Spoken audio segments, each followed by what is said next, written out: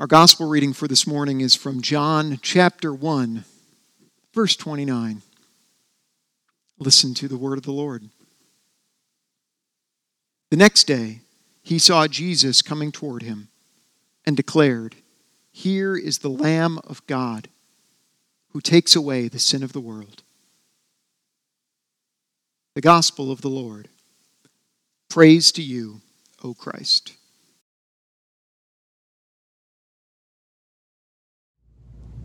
I wonder if you can identify the most significant event in your life.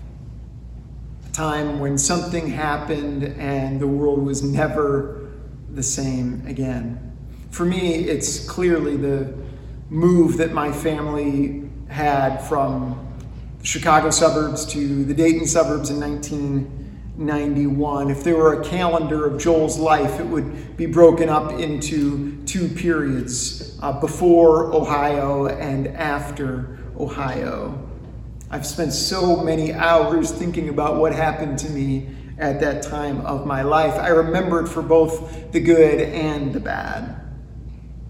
Now, when you change your calendar because some event is taking place, you can be sure that event is pretty important. And that's what the Exodus is. The liberation of Abraham's family from their bondage in Egypt is the definitive event of the Hebrew Scriptures of the Old Testament. And as compelling as all those Genesis stories are that we've been looking at for the last several months, they are but the prequel to this story that is the Exodus. Everything that comes before it is introduction, and everything that comes after it looks back to this definitive moment when the slaves were set free. See, now we know for certain that God takes sides in human history. That God is not indifferent to human suffering. That God hears the cries of the oppressed. And though the wait may be long, freedom is coming. This is good news, right? That God is the God of the oppressed. That God is committed to bringing all of God's children into a broad place where each of us has space to breathe and to move, to learn and to grow and to run. Space to learn who we are, because each of us is imprinted with that divine DNA just waiting to be revealed and discovered. For we are children of God, not Pharaoh, not anybody's government for that matter. And now, the night before this great liberation takes place, God institutes a sacred meal of memory, the Passover that is to be celebrated every year. And this Passover is so important that you not only need to make room for it in your calendar, you need to remake your whole calendar around it. The Lord said to Moses and Aaron in the land of Egypt, "This month shall mark for you the beginning of months. It shall be the first month of the year for you." In other words, the way we mark time from here on out centers around this event, this community meal in which you remember who you are and where you come from. To remember that your story fits into a larger story of bondage and liberation. For you were made for freedom by the God of freedom. So if you find yourself in a world where little pharaohs come along and try to tell you who you are, and you're a consumer, you're fat, you're ugly, you're a thug, you're an idiot, you are unimportant and you don't matter. Well, this meal, this Passover meal, is here to remind you that just like that Pharaoh so long ago was wrong, so are the pharaohs of today as well. For you were meant for something so much better than you've been told. You are made for freedom. So on this last night in Egypt, God invites Israel to share a communal feast at the dawn of their liberation.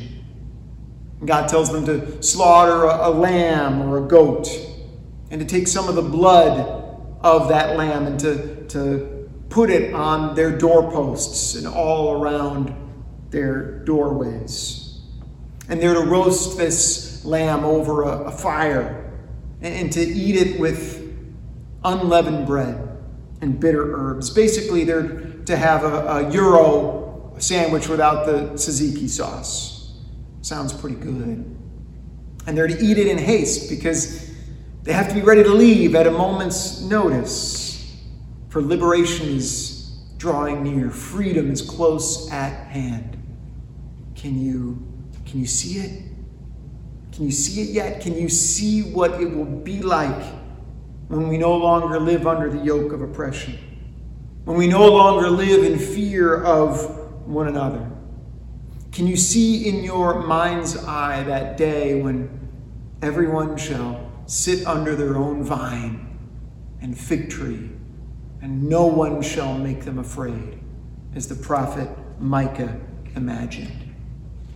Here at this meal, we remember the suffering that is behind us and the liberation that is in front of us. And we do it year after year so that we never forget where we came from and where we are going. The Lamb gives life to Israel, strength for the journey ahead. While their liberation from Egypt is close at hand, the road to the Promised Land is still long. And they need to be fortified for that journey. The blood of the Lamb on those doorposts, it's a sign of God's preservation of the people of Israel, that they would live to see another day, that suffering would not get the last word, that while death is always a part of life, God is the source and sustainer of all life. And the blood of the Lamb reminds us that we are all sustained by the sacrifices of others. What's true for what we eat is true in all of life, that we live by the sacrifices of others. Each of us is born into this world because of the broken body and shed blood of our mothers. And throughout our lives, we are sustained by others who sacrifice for us. And the hope is that we might enter into that rhythm as well, that we might one day give just as we have received and offer our lives in service of others. That's the rhythm of all creation, never to be forgotten as we move on our way towards freedom. This is the good side of the Passover that must be remembered again and again, for we are a forgetful people. But what about the dark side of the Passover? We can't ignore the elephant in the room. See, Israel's freedom, their deliverance comes just as Egypt is mourning the death of their firstborn sons. And though Pharaoh is given ample warning, he does not relent and let the people go until he reaps what he sowed. Just as we saw a couple weeks ago, Pharaoh willing to kill so many firstborn sons in Israel. Now, it's his turn to experience a pain that no parent should ever know: the death of their child. And this is a form of retributive justice, that those who do wrong should get a taste of their own medicine, an eye for an eye and a tooth for a tooth. And most of our justice system, even our family systems, are based on this kind of thinking. You do wrong and you'll be punished for it. There's a problem with this kind of justice. Seeks to end violence with violence, thus ensuring that violence would live to see another day. The dark side of the Passover is that the children of Israel's freedom comes at the expense of the blood of Egypt's children. See, the blood of that Passover lamb didn't cover everyone, only the chosen people. And while an eye for an eye makes sense to us at first glance, if you hurt me, then I'll hurt you, history has proven time and again that if we stay on this path, then everyone will end up blind, as Gandhi observed. So what's the alternative? How can God bring about freedom, not just for a chosen few, but for everyone? See, Moses was the first liberator of Israel, but not the last. For God's people didn't remain free forever. No, they leave Egypt and they enter into this cycle of oppression and freedom. Like Joseph before them, they end up using the tools of the empire to enrich themselves at the expense of others until they once again end up on the bottom. And it happens over and over again. Till one day, a new liberator came. And he did not preach eye for an eye and tooth for a tooth, but he told us to love our enemies. He spoke of a time when people would come from north and south and east and west to sit together at table in the kingdom of God. And the freedom he proclaimed did not come at the expense of others. It came at the expense of himself. And his freedom was not meant for just a select few. His freedom was given to everyone. Behold, the Lamb of God who takes away the sin of the world. And this Lamb invites us to feast on his life, his whole life and way of being. His sacrifice will sustain us on our journey till the promised land, until we all make it home. The willing sacrifice of Jesus at the hands of a brutal empire reveals once and for all that the future does not belong to retribution, but to restoration. And whether you know it or not, this is the single most important event of your life.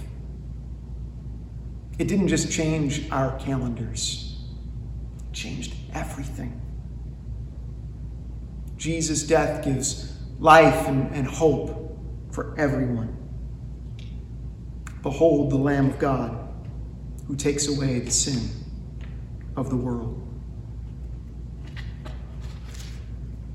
So remember your liberation, my friends. This story is your story. This is where you come from and where you are going, from bondage to freedom.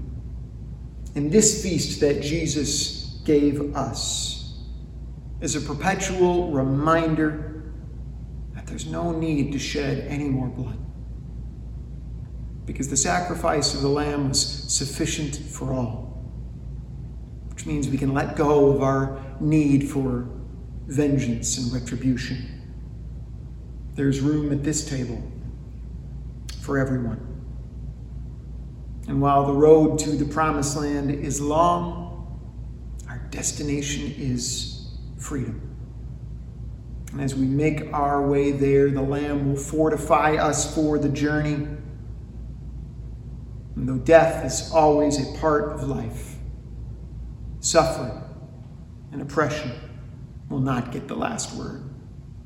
For God is the source and the sustainer of all life. And God will not rest until we all make it home. Amen.